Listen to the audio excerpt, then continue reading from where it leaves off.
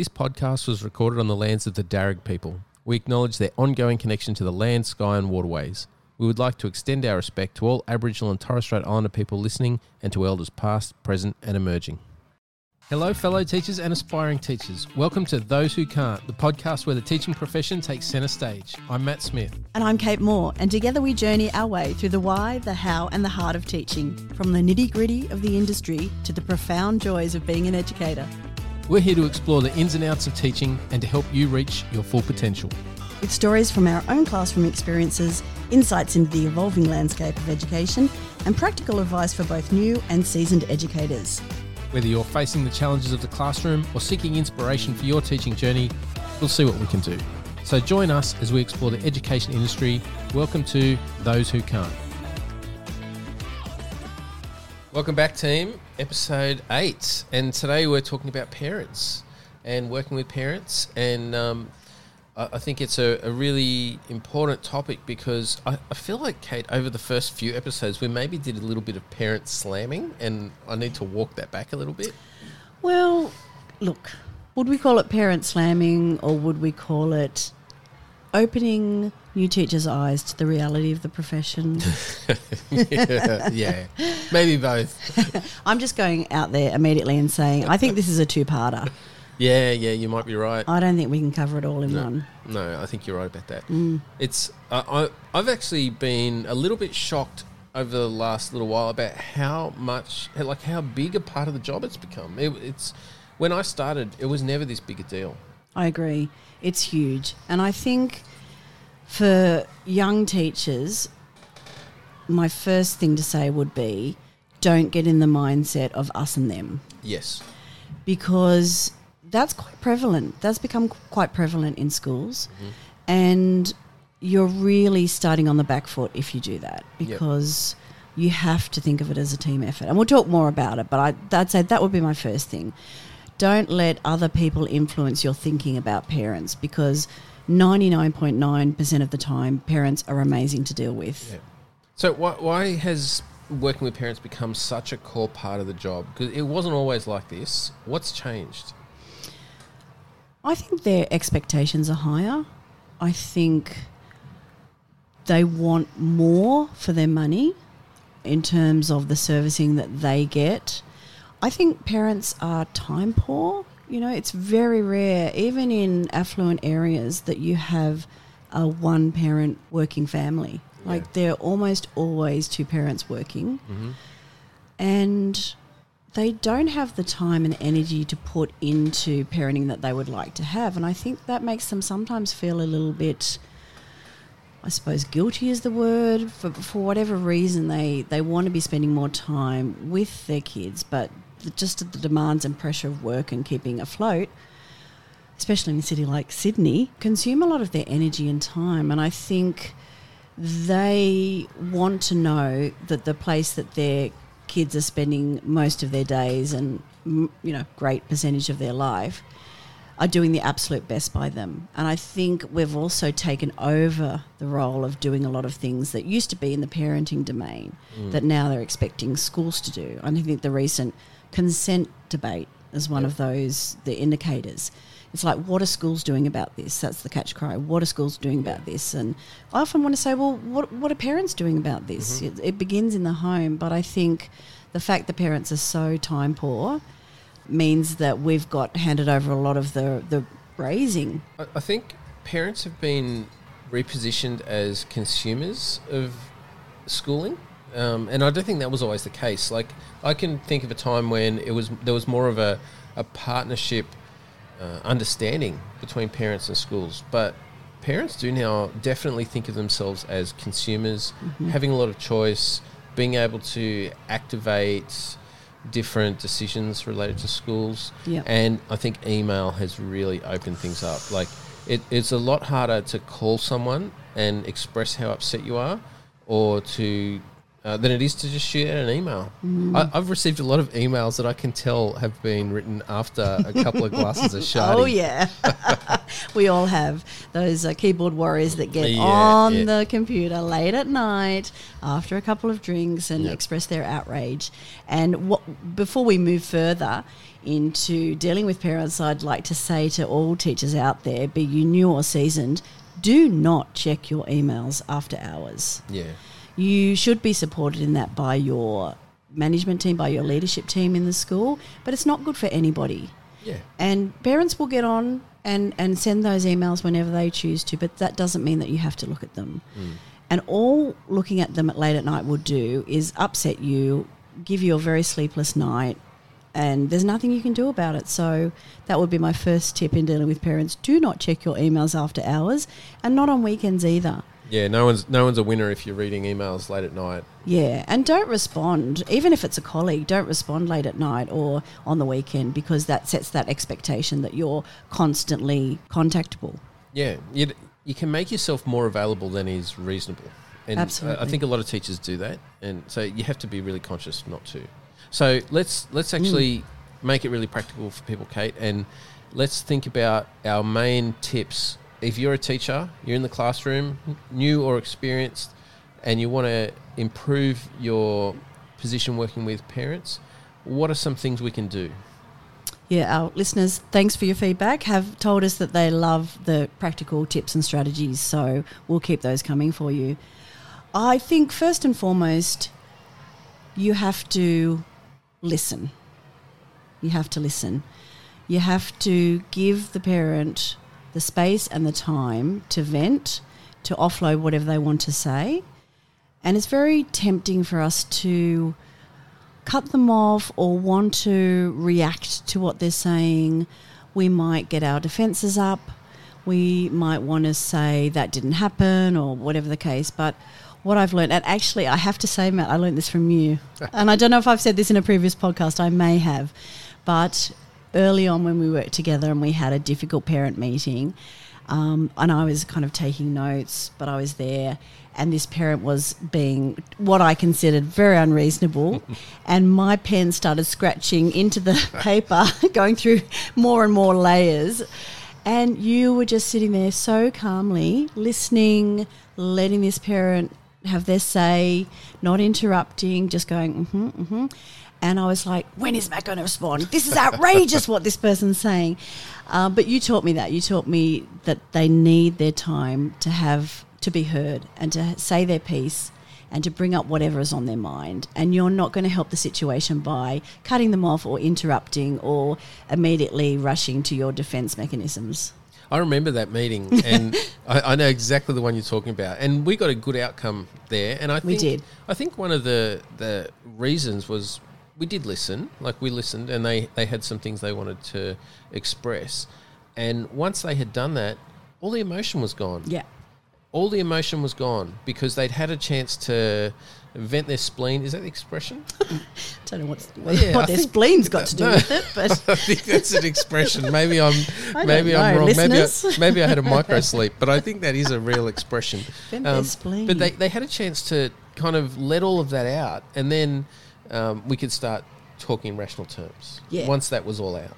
Yeah. And I remember looking at you, and I could see you scratching into the desk with your pen, thinking, I have to hold this a bit longer. Like, these people need more opportunity. I could see how worked up they are. I remember thinking they need a chance to get all of this out. Yeah, and you could see how worked up I was. Yeah. But luckily you took the bigger picture view and thought, Kate can just chill there a minute while we get to this outcome that we need.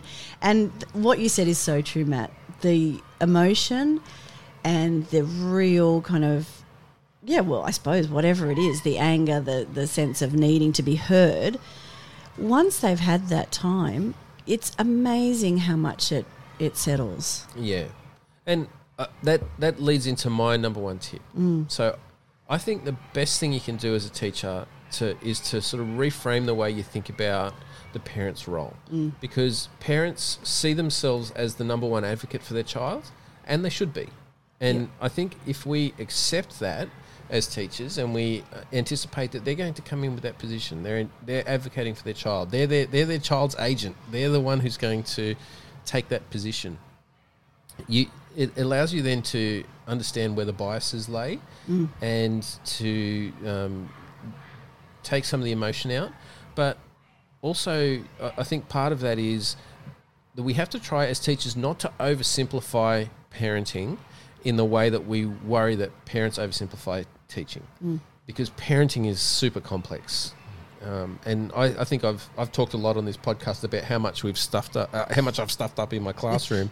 I tell you, I've stuffed up in my home as a parent plenty of times too. And so I think there's parenting can be really difficult, and having an understanding that it's not an exact science, particularly when you're working with complex kids with complex learning profiles or behavioural profiles or emotional challenges. There's lots of things that really influence how a parent comes in.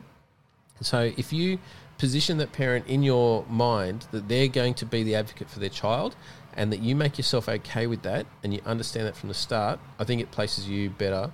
It puts you in a better place to be able to work with that parent. Absolutely.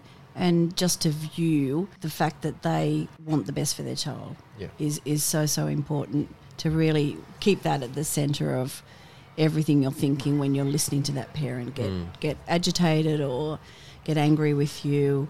It's not personal. Yeah. It feels personal. Yeah. But it's really them really wanting to be heard and wanting them to make sure you understand their child. Mm-hmm. So that meeting that you referenced earlier with those parents who were really angry, I remember how much emotion was in that meeting, and I remember what they were trying to achieve from that meeting. They were trying to make sure that there were more and more services for their child, and they were, when I think back on it, they were right to be that emotional, because it was a really challenging part of that child's life.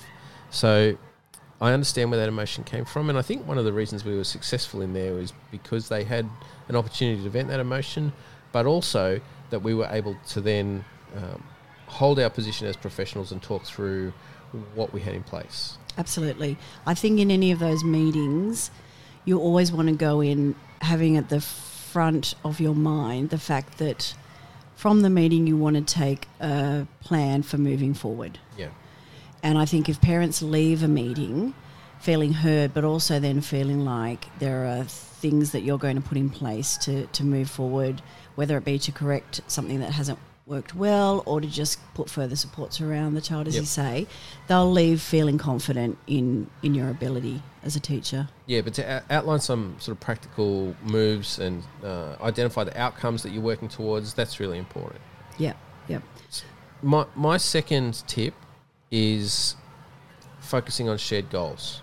Okay, and I always, if I'm in a difficult conversation with a parent, there's things we disagree on, and a lot of it has to do with resourcing. That's what I find is that a lot of the time parents will feel that the school isn't resourcing support for their child as they should be, or that's just an example. And I think one of the ways that you get those meetings back on track is to focus on shared goals, to identify what are the things that both you and the parents agree are important. And that might be making the child feel safe at school, making them feel engaged, helping them to build better relationships, whatever the challenge is, but agreeing that this is what we want for your child, this is what you want for your child. So there we're on the same team. And establishing that sense of we're working together on this, we're not fighting each other. Absolutely. That makes a big difference.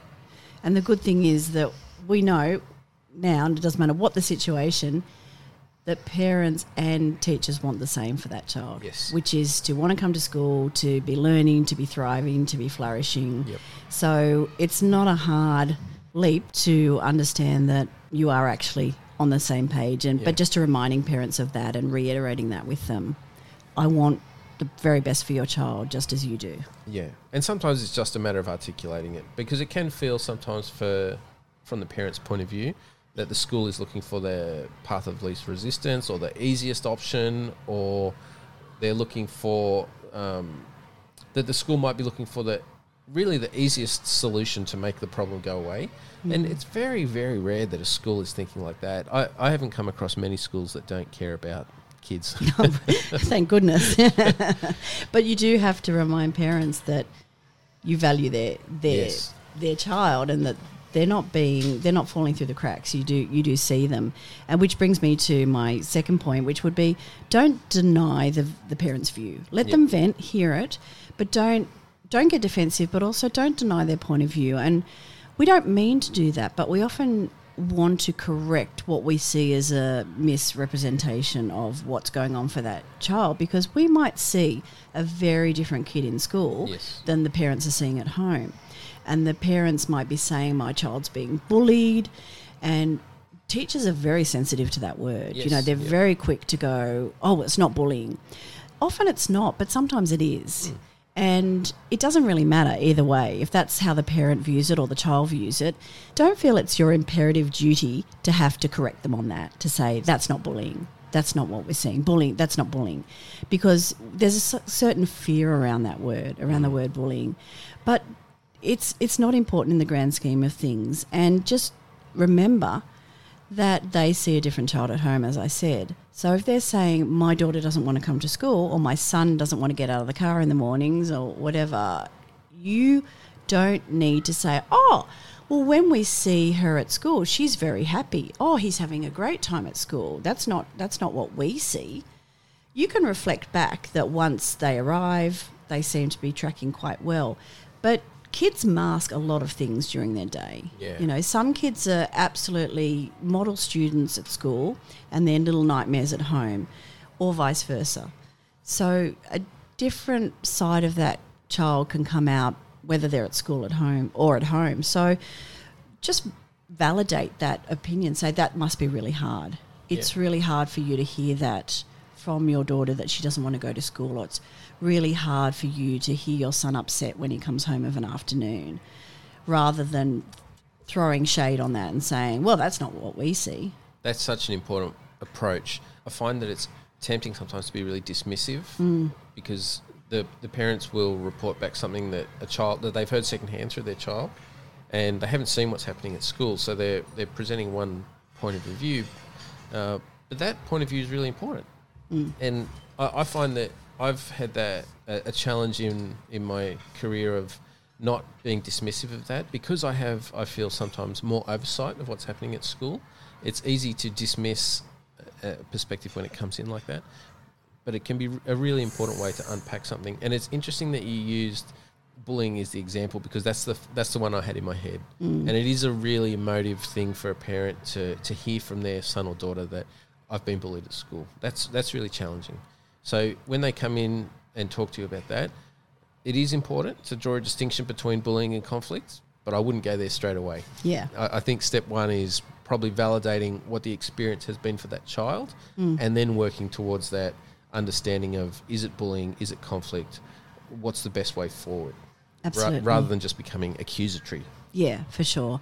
And also to say to that parent, I don't have all the facts. Yep. If you don't. Or if they present something to you that you're not across, you're not aware of, you don't think it's bullying, but instead of saying, oh, no, it's not bullying, instead try saying, oh, okay, I appreciate you telling me that. That's really important for us to know. I'm going to take some time to look into this further, because obviously that's really affecting your child. Yep. Yeah, and that's when we get back to getting on the same page with the parents and having shared goals and shared outcome and focus on the child. Yep. My third tip, Kate, is about reframing the way you think about your relationship with parents. So changing it from being opponents to being partners. Yeah. And there are parents that I've dealt with in the past that I've found myself already framing them in my planning it as, I'm going to have to deal with this person, rather than if I look at how can I work with them to achieve a better outcome for their kid. You always get a better outcome when you do that. And quite often the parents know a lot of really important information about how their child thinks, how their child learns, how they relate, and they'll share that more openly if you have a good relationship with them.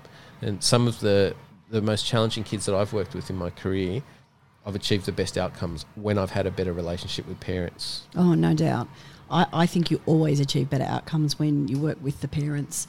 And it's always a breath of fresh air when the parents trust you and want to work with you to achieve the same outcomes. But that takes time sometimes. Mm-hmm. You know, you don't always just immediately get a parent who's on board and trusts you. You have to work for that relationship. Which brings me to my third point, which would be pick up that phone. Yes. Don't be behind that email all the time. Pick up the phone, have a conversation with that parent. But importantly, communicate the good. Pick up the phone to say, I noticed that Sarah was really engaged today. She's been a bit distracted lately, so it was really good to see her on task and she really helped me out, or whatever it is. I saw that Tom was really improving his writing today. I see that he's working on that. Communicate some of those good, positive things when you get the opportunity, and do it early in the year. I've worked with teachers who make it their business to contact every single parent in the first 2 weeks of school, let's say. It doesn't take a great deal of time. You pick up that phone, you have a 5-10 minute conversation just to touch base and just to say, is there anything you want me to know? What I've noticed is, and you say something positive, and immediately you've set the groundwork to build on the foundation for a really strong partnership. Yeah. I spoke to a principal recently who works in a special assistance school, and their first 2 staff days of the year are totally dedicated to parents coming in with their kids, meeting the teacher, talking through their learning needs, reviewing the program for the year, so that the parents have a really high level of engagement with what's going to happen at school. And you know, that's also a chance then for the school to set some boundaries, to say, you're not going to hear from us every week, or we're not going to email feedback, you know, at the end of every afternoon, or we're not going to be available on email at nights.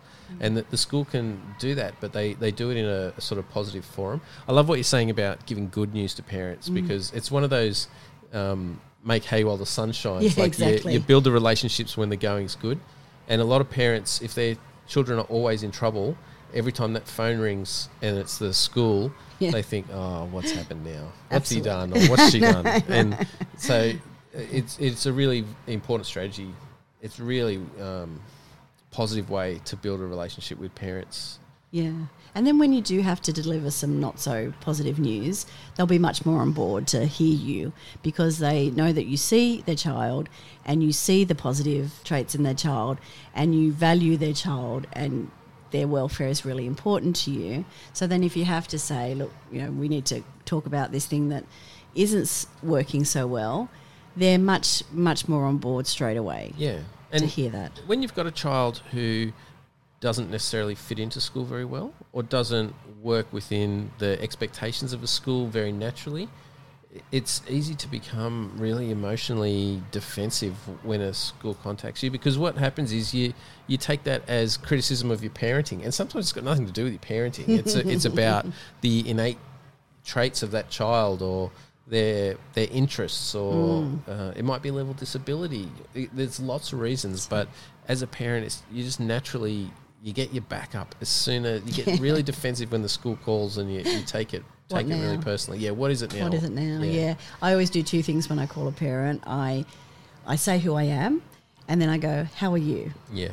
And I don't say that because, you know, I expect to hear all about their day. I say that to give them time to process who I am. Yeah. Because they could be on the run somewhere, so they process that. And then the next thing I always say is, Tom's fine. Yeah. He's having a great day, but I just wanted to talk to you about. And you can hear them let out that breath. Yeah. You know, everything's fine, nothing to worry about. Even if it is a behavioural matter. You know, the kid is fine, they're safe and they're fine, and that's what a parent needs to know. And then you can feel them relax, and then away you go. Yeah. So I think we've identified some pretty positive things with parents there, and some practical things.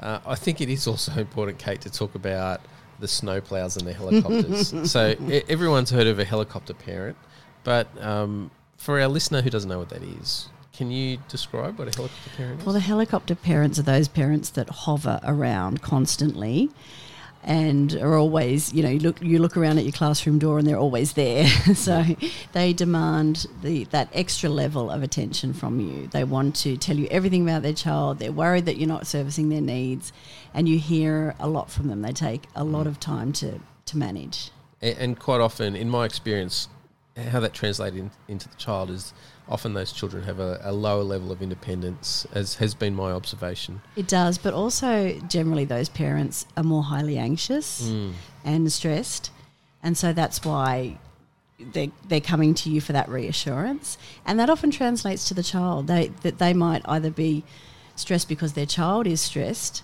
or vice versa. It kind of feeds off each other. So to remind yourself that they're coming to me with all these questions and all these issues because they just need the reassurance. Yeah.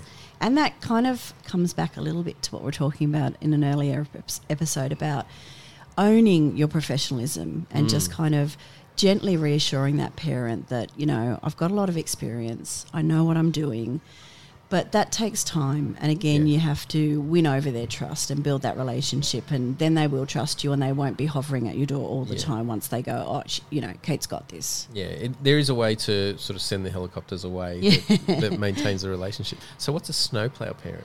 So snowplow parent, it's an American term. We sometimes call them lawnmower parents, but the same idea. It's that they are trying to smooth out every obstacle in that child's way. So that they have a really clear, easy path in life. And again, completely understandable why parents do that, right? Yeah, totally. Yeah, they want the best for their children. They don't want them to have to suffer.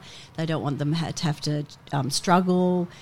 They often don't want them to have even, a moderate level of challenge. They just want it to be sunshine and roses the whole way. And so getting those parents on board is about educating them about how much those obstacles build that resilience. Totally. And the children of snowplow or lawnmower parents, what you find there is that their resilience tends to be low, and their tolerance for failure tends to be a lot lower.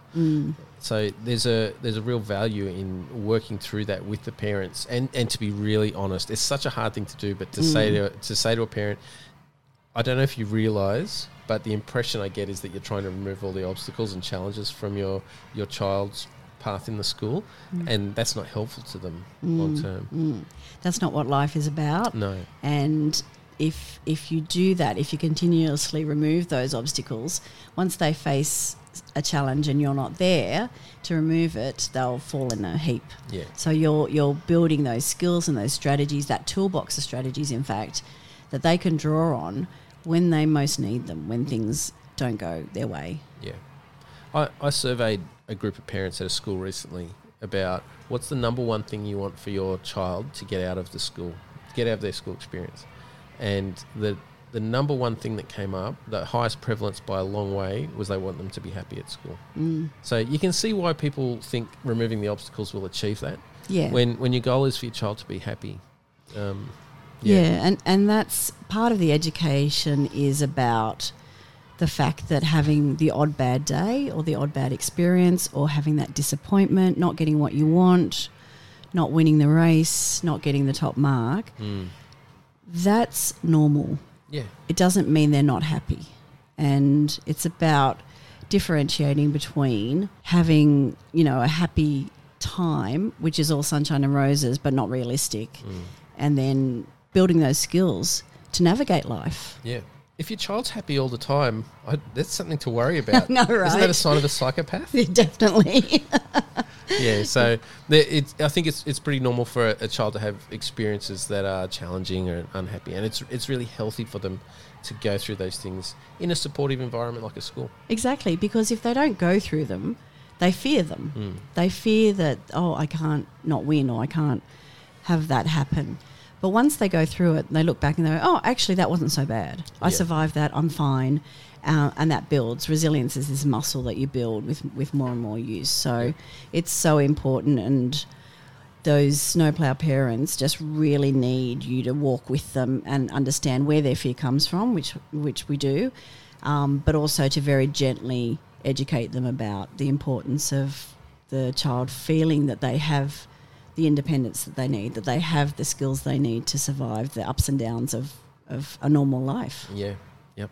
No, you're totally right. So, Kate, as the last question I'll ask you, and this one, we haven't talked about this one in advance, so I'm going to put you on the spot. Ooh. What about for the teacher who is teaching another teacher's child in their class? Oh, such a great question. I think it's not a great place to be in terms of the fact that you're so heightened to how you treat that child, because you know that teacher's going to judge you every step of the way. But like I'd advise any teachers for any student, it's about the communication. And I remember actually many years ago that I was doing that. I was teaching a teacher's child, and I shied away from giving that parent the feedback that really I should have given them. It took me a long time, and I finally worked up the courage over a long time to say, actually, Tom's not really engaging as he should in this lesson, and, I just wanted you to know that. And they were like, oh my gosh, why didn't you tell me sooner? But I was a bit inexperienced at the time. But I would encourage you not to treat that child or that parent any differently, but just to remind yourself that they want the best for their child, and you're not doing them any favours by, protecting them or trying to curry favour on this child. Yeah, that's the trick, isn't it? I've had my principal's son in my class before, and that's always challenging at first, and until you realise even a principal is a parent. It's all the same. And you're 100% right. You have to treat that child exactly like you would any other. Yeah, absolutely. So there's a few things there for teachers to take away, Kate. And I think the longer I've been in this game, the more I've really valued the opportunity to interact with parents and how much they can actually help me with my students. Absolutely. I often say that anytime I have a parent on the phone or in my office, it's a privilege, because I get to influence that family, hopefully in a positive way. So don't think of them as the enemy. Get to know them, put the work in, and you'll see they're generally fabulous to deal with. That's right. All right, that's the end for today. Thanks, team. We'll be back soon. See you next time. Thanks so much for listening. We hope you've enjoyed this episode of Those Who Can't, brought to you by Summit Education Australia. This episode was recorded in the Hills Podcast Studio, located in the Bella Vista Hotel, and we'd like to thank them for allowing us to use their studio. Join us next time for more of Those Who Can't.